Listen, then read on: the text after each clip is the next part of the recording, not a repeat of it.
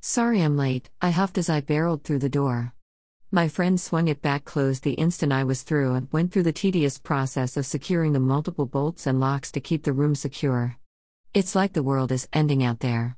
The group tittered at the joke, but it came out more like nervous cackling as the humor hit a little too close to home.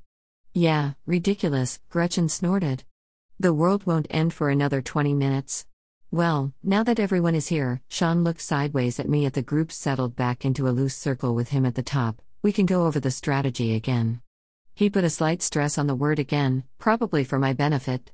I took a place cross-legged between Gretchen and Sam. If things went wrong, the three of us had patents on the best defensive spells.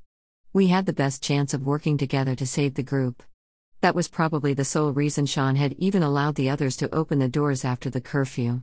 Gretchen, Sam and now Sierra are the insurance policy. When everything hits the fan, they will be our line of defense. Sean turned to look each of us in the eye individually. That's your only job.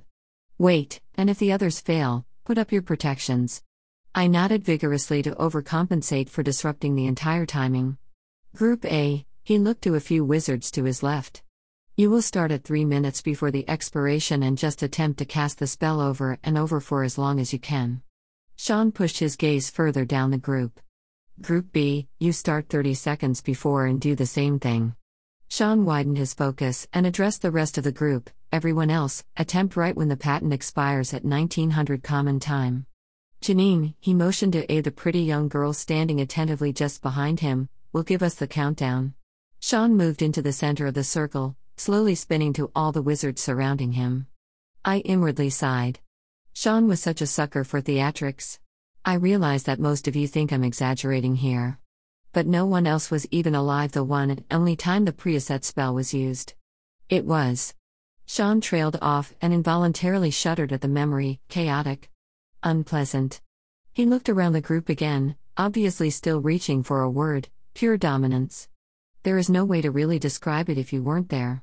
He walked back to his place at the top of the circle as everyone visibly shifted into a state of readiness. When the patent expires tonight, the person who first casts the spell will gain the patent. And that will shift the direction of power in our land. 3 minutes, Janine called out from behind Sean. Group A of wizards began chanting and moving their hands without any apparent results. Good luck, everyone. Keep on the enchanted rings I gave you. It will distribute the power equally among the group. It is too much for any one person to bear. I have faith in your abilities. Sean sank to his knees, closing his eyes and beginning to concentrate for the next critical minutes.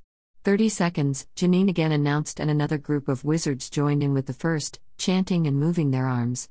The energy was almost palpable, so many wizards, not just in this room but across the continent, gearing up to start the same spell at the same moment. I almost couldn't sit still with anticipation. Despite Sean's predictions of doom and gloom, this was still a monumental moment for all wizards. I felt a bit of resentment build up that I would have to wait by the sidelines, only for a chance that everything could go wrong. I wanted to be able to tell my future children that I too chanted the preset when the patent expired. 5, 4, Janine started to count down. I made a quick promise to myself. I would chant it just once and then return to defensive duty. Just to say I was a part of the moment. I put my hands out in front of me, fingertips to elbows. Unus annulus omnes regare, I chanted. The dozens of other chants in the room faded and time seemed to stop. I could feel it, the one power. I had been the first. The spell had worked for me and now it would only work for me for the next 500 years, the length of the patent renewal. Power. Pure power flowed into me. And I liked it.